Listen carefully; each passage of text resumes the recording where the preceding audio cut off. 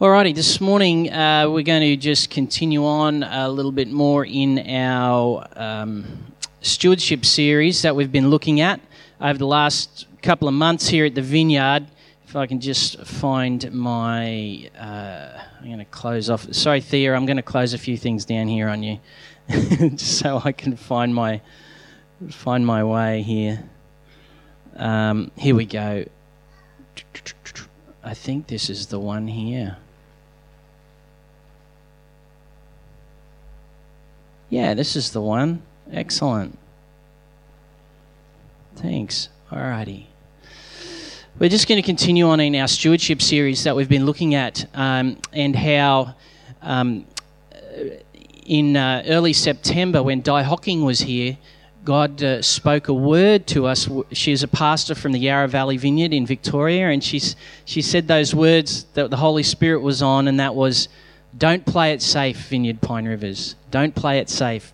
And it sparked off a whole conversation about the expanding nature of God's kingdom for our lives personally and for our life as a church and for our region, and how God has strategically placed this fellowship of believers to reach and touch people that God wants us to reach and touch. And so we also looked at how, John Bajaya, the pastor from the Westgate Vineyard, he came along a couple of weeks later and he gave a message about the expanding life of discipleship as a follower of Jesus. And I thought that was really a little more than coincidental that John was bringing those words as the Lord encouraged him to challenge and call us into a greater experience of the kingdom for our life personally and for the ministry of Jesus through the church here. And then last week, if you were here, Lloyd and Vicky Rankin were with us from New Zealand, and Lloyd also gave a great little message about, spending our lives on what really matters, and how terrible it would be to wake up one day toward the latter parts of our life and realize we've spent our whole life on something that doesn't really count, and invited us to follow Jesus.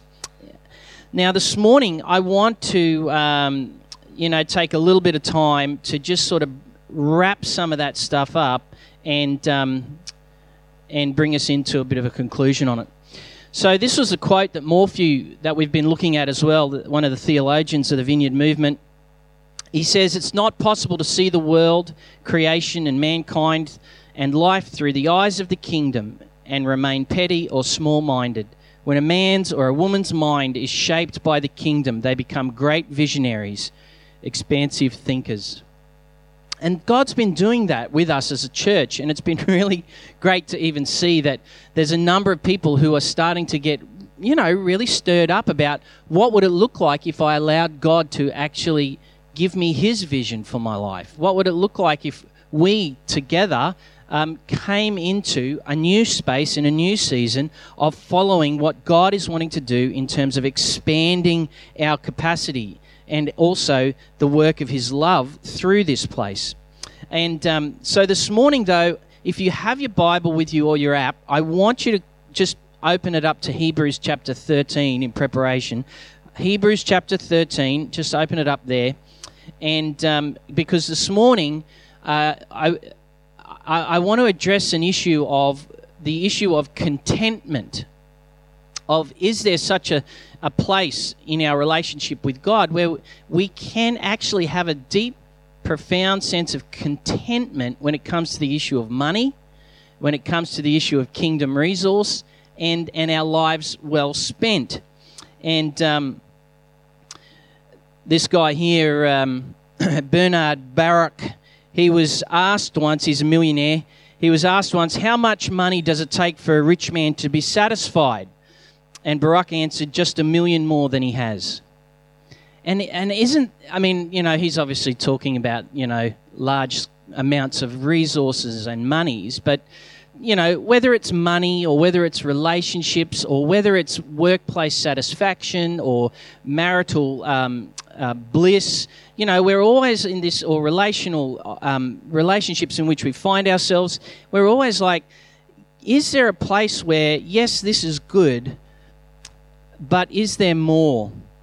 And in regards to money, the whole idea of becoming content is really hard to live in, especially in our context. We live in a culture and a spiritual atmosphere as well, where it's all based on consumption. And so our happiness or our sense of well-being or our sense of joy is based upon consumption, how much we consume and or how much is still available for us to reach for to consume. And it's interesting, though, that, this may not be your story, but it's certainly mine. The more that we find we have, the more we want to actually go, well, that as great as that is, it doesn't really satisfy, and I need more. I need more. There's always this longing and this reaching for more. It probably wasn't until Nick and I were in our mid-30s and probably about 34, 35, where we actually really began to enter into a place in our marriage and in our family life. We had 2 little ones at this stage, and at this point, we began to actually become content in this whole area with regards to money. We found this space of contentment. Now, that we had always given generously. We always loved to give generously. We always loved to give to the life of the local church. We always loved to be generous to those around us with the bits that we had. So it wasn't about our practice. It was about what was happening inside us in our relationship with Jesus as to why we were doing these practices of generosity. And we discovered that Jesus was inviting us to a place of contentment, deep contentment. And really what we discovered was the more that we actually came alive to who God said we were as his kids, as his children, as his sons and daughters, that we actually then had this experience of contentment with regards to our money. So it wasn't the money that was giving us contentment, it was the fact that God was telling us who we were, and we actually began to agree with God in that truth of who he said we were, that then released us to be able to use our money with great joy. Now, no doubt we live in a materially driven, consumption-based world, and we're exhorted and encouraged to continually buy into the narrative that we need more money, we need more power, we need more material wealth, we need to look different, we need better sex, we need better careers, we need more for us to find any sense of fulfillment. That's the narrative that the world is constantly echoing and speaking to us. And it's not just the world, it's also a narrative that is being fueled by a demonic power, the prince of the air, that Scripture talks about is dynamically at work, opposed to the truth that there is contentment in God in all of those areas of our life that I just mentioned. And yet, the narrative of the world and the darkness tells us you just continue to need more. Now, the writer of the Hebrews that we're going to read in a second, when he wrote this, he was speaking to an early Christian community, probably about 65 years after Christ, and he's speaking to a group of people, and he's reminding this Christian community that, hey, listen, you've lived through a whole bunch of really great stuff in the history of God. You've also learned what it means to have your lives persecuted, to have your properties taken off you, the resources that you thought you had worked hard for, removed from you by powers and authorities in the land and with government and powers. You've had that removed from you. You've been thrown in prison. You've had all sorts of oppression take place. You just go read Hebrews 10 and 11, and there's some crazy stuff in there. Like, literally, they were sawn in half for the sake of the gospel.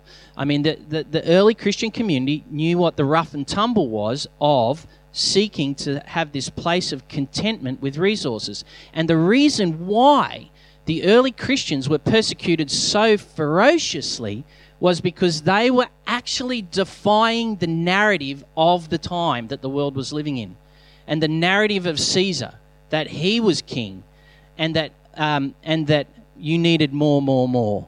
And the early Christian community was saying, well, actually, no, Jesus is now king, and actually everything we have, we freely give it away. And it was such a threat to culture. It was such a threat and a dynamic power that great oppression came on the early Christian church because of their generosity, and their hospitality was so countercultural that those in power and in government and local office were threatened by these so-called Christians, because they were doing the opposite of what the narrative of the world was telling everyone to be about. So the early Christians, they were coming under this great oppression. They were seeking to live in this place of expanded vision and living in the kingdom generosity of God, and yet they also had to live with a great sense of understanding, this is a battle that I'm in. This is an unrelenting battle that I'm in this area of my resources. And the writer of the Hebrews makes a point about that. So I'm just going to jump across there to Hebrews 13:1. If you've got your Bible, your app's open, let's read this together, or it's up on the screen. Hebrews 13:1-6. So this is the last chapter in this letter. So it's the closing of this letter. So the writer says, "Keep on loving each other as brothers. Do not forget to entertain strangers, because by doing so you've entertained angels without even knowing it. Remember those who are in prison as if you're their fellow prisoners, and those who are mistreated as if you yourself were suffering. Marriage should be honoured by all, and the marriage bed kept pure, for God will judge the adulterer and the sexually immoral. Keep your lives free from the love of money, and be content with what you have, because God has said, 'Never will I leave you, never will I forsake you.' And so we say with confidence, 'The Lord is my helper. I will not be afraid. What can a man do to me?'" It's a great reminder there of kingdom lifestyle in those few verses. But I want to touch on this area of contentment. There's an illustration here I found during the week. A Jewish man in Hungary, he went to his rabbi and he made this complaint. He said, "My life is unbearable. There's 9 of us who live in one room. What can I do?" And the rabbi answered, "Take your goat into the room with you." The man was incredulous, but the rabbi insisted, "Do as I say and come back and see me in 1 week." Well, 1 week later, the man returned looking more distraught than ever before. "We can't stand this," he told the rabbi. "The goat is filthy." And the rabbi said, "Go home and let the goat out and come back in 1 week. A week later, the man returned radiant and exclaiming, "Life is beautiful. We enjoy every minute of it now that there is no goat and there's only 9 of us." I think, we do need a radical shift in our perspectives. And that's exactly what that little story was trying to poke at. We need a new perspective of what contentment really is and where it flows from. Perhaps we need to be able to journey firstly into all of those places in our lives, materially, spiritually, and relationally, where we are not content.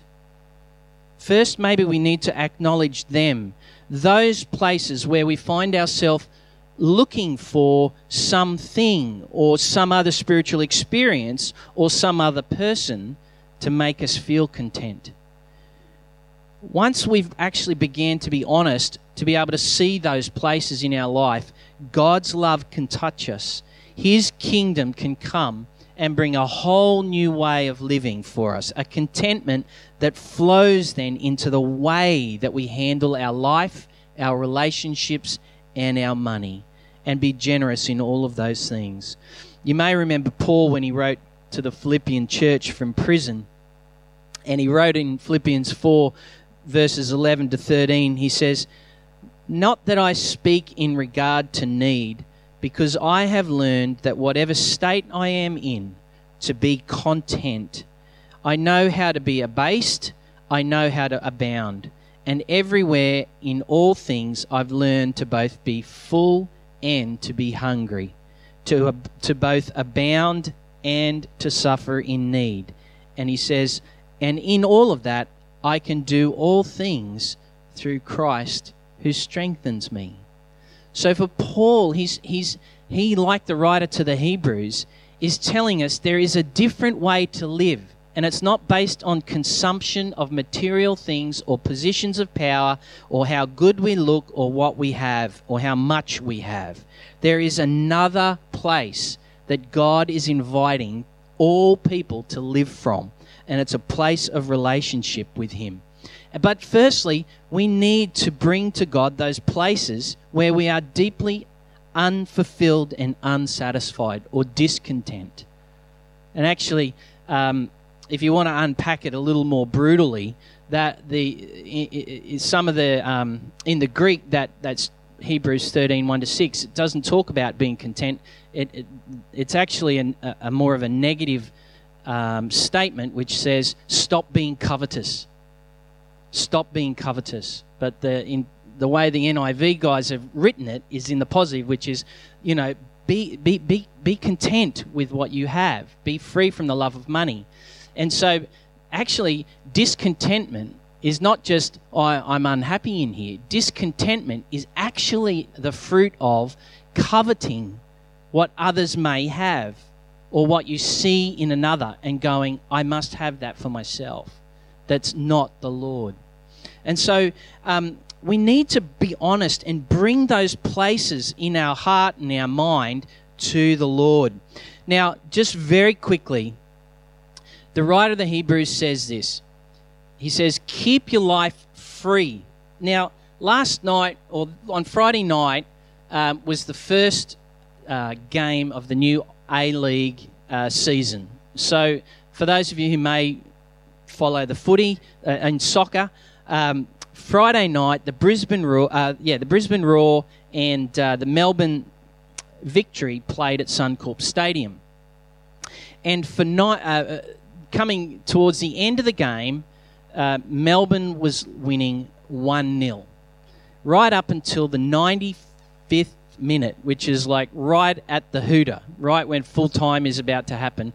And then just at the very last second, the Brisbane Roar, one of the players returning from after 18 months of injury, gets onto the field and he actually lobs this little kick just enough to just go over the top of the goalkeeper and into the back of the net.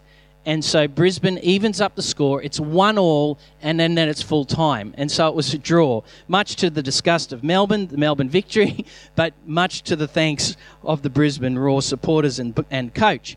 But the point is that I'm trying to make here, I think that's a good illustration, is the goalkeeper. The goalkeeper's role is to watch the game, and when the game is the offensive work of the opposition is coming towards them, the work of the goalkeeper is to do everything they can to prevent that ball from getting into the back of the net. And I think that's the posture that God, the Scripture is actually talking about here, because it's a verb, it's a keep your life, it's a participate with what God's inviting you into here with regards to your freedom, and lean into this, but keep your life free from the love of money. In other words, that ball, that love of money thing that's in the culture, in the atmosphere, and in the spirit is going to constantly come at you and me in all different ways, in all different veins, and at all different times, and through many different relationships, and it's going to want to get over you and into the back of the heart, the back of the net. But the posture is one of maintaining this, like, keep yourself free from that. Partner with God, realizing that He wants to keep you free from it as well. There is a defensive nature in this. And the way through this is to actually invest into who God says we are and to see what his kingdom is doing and partner with him, and so we can keep ourselves free from the love of money. Money is a really powerful medium, and that's all it is. It's just a medium. It's just a tool. It's just a thing. But unfortunately, we've given money this place in our culture and the way we've grown up as this thing that has the capacity to determine who we are and our value. And that's a very unfortunate thing, and it's also a very powerful prison. But the kingdom life, the life that God offers us in Jesus, is to live out from underneath the power of that as we've been taken, John tells us, from that kingdom and into the kingdom of the Son whom God loves in Jesus Christ. It's a really powerful thing. I mean, right now, every other ad on TV is about, do you have enough super? Because if you don't, you're not going to be cared for. You're going to, your life's going to be miserable and blah, blah, blah, blah.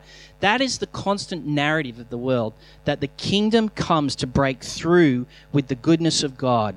Now, keeping our hearts free does require a relationship that then leads to a lifestyle. That's what we're encouraging everyone to here. In the absence of partnering with Jesus, money quickly wants to become and take that place as your Lord. Jesus said in Matthew 6, I'll pop that up there. Jesus said in Matthew 6, "No one can serve two masters. Either he will hate one and love the other, or he will be devoted to one and despise the other. You cannot serve both God and money." Now, I wonder if we really listen to Jesus when he says that. And this is Jesus offering us kingdom wisdom to a whole new way of living life. No one can serve two masters. The reason why he's having to say this is because we spend our whole life trying to do just that, serve two masters. And we wonder why we are deeply discouraged and discontent, because we have allowed money to want to be Lord, sometimes even greater than our willingness for Christ to be Lord.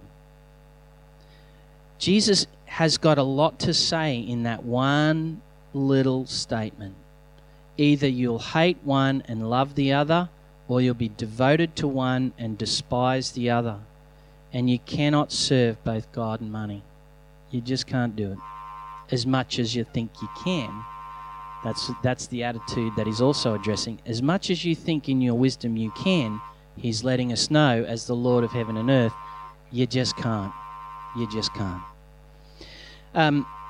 Nick and I continue to grow and learn in having Jesus be our daily, good, life-giving Master and King. And he has helped us and continues to help us keep our hearts and our lives free from the love of money. And we've also learnt that in seasons of spiritual battle and contest, and in the absence of our willingness to partner with Jesus as Lord and Master, that simply means he says, "Would you do this for me?" And we go, "Nah." We go, "Nah." In doing that, we have opened the door for the love of money to find a place in the back of our hearts. A simple no to the Lord opens the door for the love of money to want to come and be Lord. And it's in those times of spiritual contest and battle that we find ourselves asking for forgiveness, again to be set free by his love and handle money the way our Master wants us to. But are we really listening and learning? In Hebrews 13 there, the writer to the Hebrews, he says, because God has said, "Never will I leave you and never will I forsake you." It's really interesting that the writer to the Hebrews uses that comment, because what he's doing is he's taking a scripture from Deuteronomy, which is right on the eve of when Moses is giving final instructions to Joshua and to the whole nation of Israel as they are about to cross over into the inheritance of their kingdom promised land, as they're about to come into that. And so what's interesting is the Hebrew of the writers is grabbing that scripture from that context, and he's saying, if you will lean into the promises of God, you will cross through this barrier and come into your kingdom breakthrough experience, because never will I leave you, never will I forsake you. Now, if let's also think about Jesus when he uses these words. Jesus, just before he ascends to be with the Father, he's lived his life, he's died on the cross, buried for 3 days, and risen again, spent a number of weeks walking planet Earth again as the resurrected Christ, teaching people on the kingdom of God. And then, just as he's about to ascend to sit with the Father, he says, now all authority has been given to me. Therefore go and make disciples of all nations, baptizing them in the name of the Father, the Son, and the Holy Spirit, and teaching them to obey everything I command you. And surely I'm with you always to the very end of the age. So here again, this is on the eve of a great outpouring work of God that will take the message of the good news of the kingdom from where Jesus is to the world. See, the kingdom is expanding and it's wanting to break out. But the breaking out of the kingdom comes through the people who live in the space and the relationship of realizing our God's with us. Our God never leaves us. Our God never forsakes us. His Spirit is generous upon us. We have everything that we need in Christ Jesus. Along with him, every spiritual blessing that Paul writes in Ephesians is upon us. And so we can be generous with what God's giving us because we are free from the love of money. We don't live under the power of that atmosphere and that dynamic anymore. And we are now kingdom people. And that breaks open the advance of God in the earth. That breaks through the advance of God in your own situations. When we realize and live from the relationship of, I know that God never leaves me. I know that God never forsakes me. I know this and I trust this to be the case because this is who he is. This is how he's revealed himself in history. He's revealed himself to me, to those around me, and will continue to be the same because Jesus has no shadow of turning in him at all.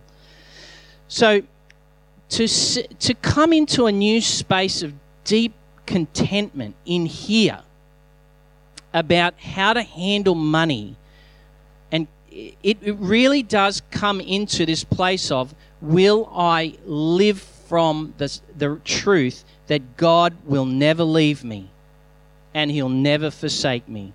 Now, just if you got the time this week, go back and read what happens after Deuteronomy 31. Go back and read that, about what it was like for the people then to actually move into their kingdom promise and inheritance, what they actually had to engage with, all the giants, all the opposition, all the spiritual oppression, but they broke through it and came into, because they trusted that God had said, never will I leave you. And the writer of the Hebrews is saying that to the early Christian church. Trust that the God who was the God for Moses, that led them out of Egypt, that is the God that now led Joshua and the people of God out of through that great deliverance and into the promise of kingdom life. Go back and rest in him. And go back and rest in the truth of who Jesus is, who says the very same words. I won't leave you. I won't forsake you. You've got to live from there if you want to truly know financial freedom. That is where we live from with regards to financial freedom and resource, is trusting that Jesus is a good master. There is great wisdom in what he has to say to us. Contentment. Am I content? A friend of mine once said to me, and it was a great little saying, I said, how do you know if you're content with things in life? And he said, well, You just need to ask yourself these questions. To what or to who in my life do I still need to consult before I can say, yes, Lord, in regards to handling money? He says, and there you will find where you're at in regards to coming into the contentment that God has for you. What do you have to consult before you can say yes to Jesus' good wisdom and ideas about how to use your money? And we've looked at where to give and what priorities to give. You know, we've talked about how Jesus said, I've come to build my church and the authority of the kingdom will be with her. First things first, we give to the life of the local church, the life of the local believers, the poor. We give to the care and the work of the poor. We give to our immediate family. We give to our kingdom family. All of these things that we went through in Scripture. And we also looked at the practical realities of that, where Paul says, give weekly. Put a practice and a system in your life and some spiritual discipline in your life. Give weekly, give generously, think about it in advance, plan for it, work towards these things, and have these things in place in your life. And today what we're saying is be content in who God says that you are and who God says that I am. And from that place, we keep ourselves free from the love of money. We keep ourselves free from the love of money. This morning, I just feel like the Holy Spirit is wanting to encourage each of us, and I thought it was very interesting that Karen felt this morning to do a listening activity, to actually listen to the voice of the Lord. And I think that's what's on God's heart this morning, is that are we listening to Him? It's not like this is a new dynamic for God having to work with His people, because the prophet Isaiah said, they seem keen to know my ways. In other words, they're very attentive and they're listening. But Isaiah said also, their hearts are far from God. Even though, they're good listeners, but their hearts are far from God. So we can listen, but where are our hearts in regards to this area of money? Have we learned by partnering with the Holy Spirit, have we put into action what we've heard from God and His Word? The writer to the Hebrews, I'll just find that slide, I'll go back there. Keep your lives free from the love of money and be content with what you have, because God has said, never will I leave you. See, there's the inspiration for our freedom. Because God wants to be God for us. God wants to bring His kingdom to us. And therefore the fruit of that life is, like the writer of the Hebrews says, with confidence I can say this, the Lord is my helper, and I will not be afraid. What can man do to me? What can the narrative that the world and the enemy is trying to propagate, what can they do to me? Because I've kept my life free from the love of money and centered and confident in who God is and His love for my life. So this morning I just thought we might pray into this and just give our hearts the opportunity to bring to God those areas where we're discontent in our heart. Whether it's our finances, whether it's our relationships, whether it's our vocations, just all of that. We're going to just bring all of that and say, hey, God, can you just shine your light into my heart for a few minutes here? Show me where I'm deeply discontented. Show me where I'm not resting in this love that you have for my life, in the truth that you've said, never will I leave you, never will I forsake you. And at the same time, bring to the Lord those places where we know we have either ignored His voice or we have become frustrated that the kingdom hasn't advanced, and yet we really deep down know it's because we're not prepared to do business at this level with God. There's an opportunity for honesty for you this morning before God. He will meet you there. He will meet you there. Because the testimony of the Scriptures is that He loves to come when we pray. And it's our experience here as well. So can we let's just stand and pray together as we finish up this morning. Let's stand and pray and just invite the Holy Spirit to come and speak to our hearts in this moment.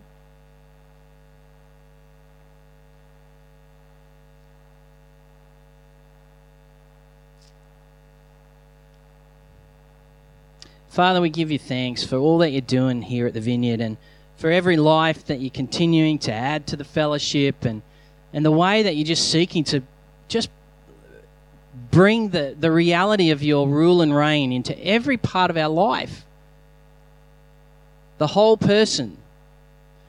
And so this morning, Holy Spirit, I just welcome you. Would you please come now?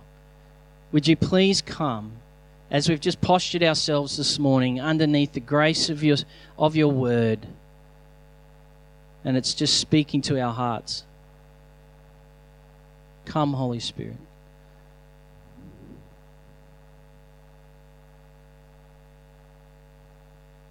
Just let the light of your love just show those places and spaces in our heart, God, where we're not content.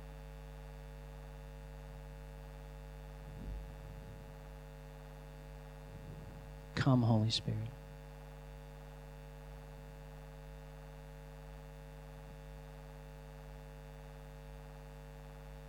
Have that conversation, Lord.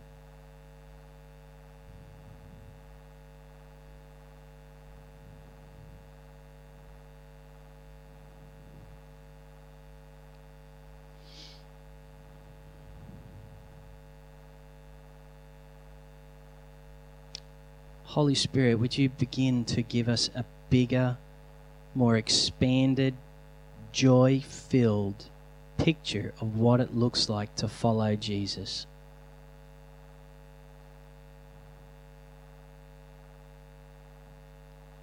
With our whole life, all of who we are.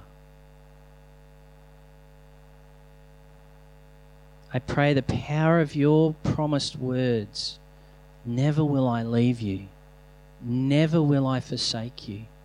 Lord, would those words that came from your heart,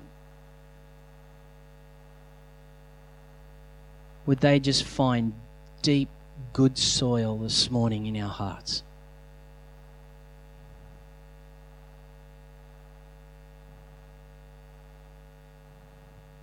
Thank you, Holy Spirit.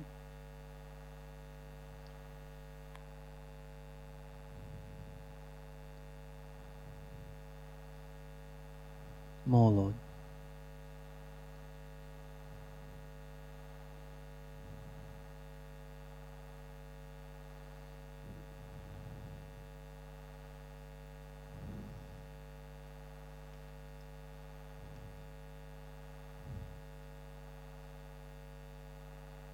Just pay attention. I just want to encourage you, pay attention to what God's doing in you right now.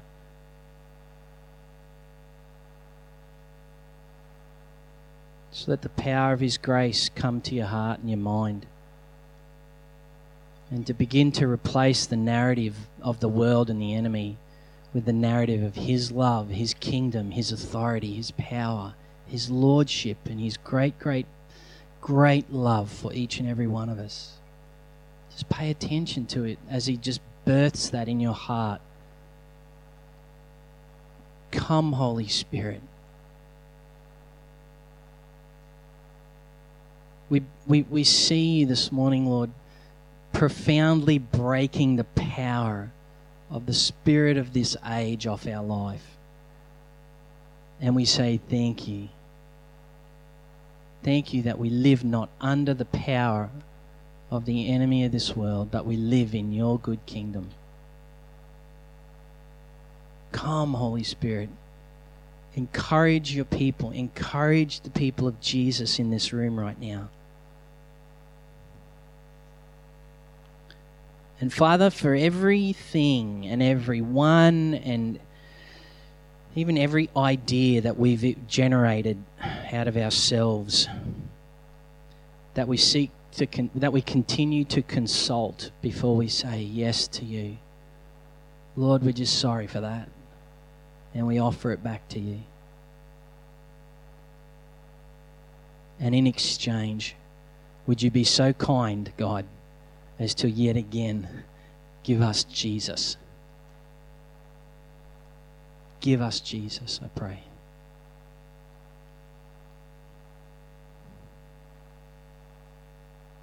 And I thank you, Lord, and I just make a declaration in your name that all sin is gone, all shame is broken, and freedom now reigns in here.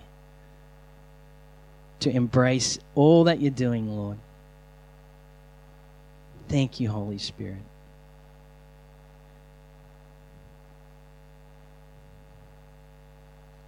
And Lord, I also just want to ask that this week, as your people go about doing life with you, I pray that there would be a increase in the conversation this week about the area of this money thing, this money stuff. Just increase the conversation, Jesus.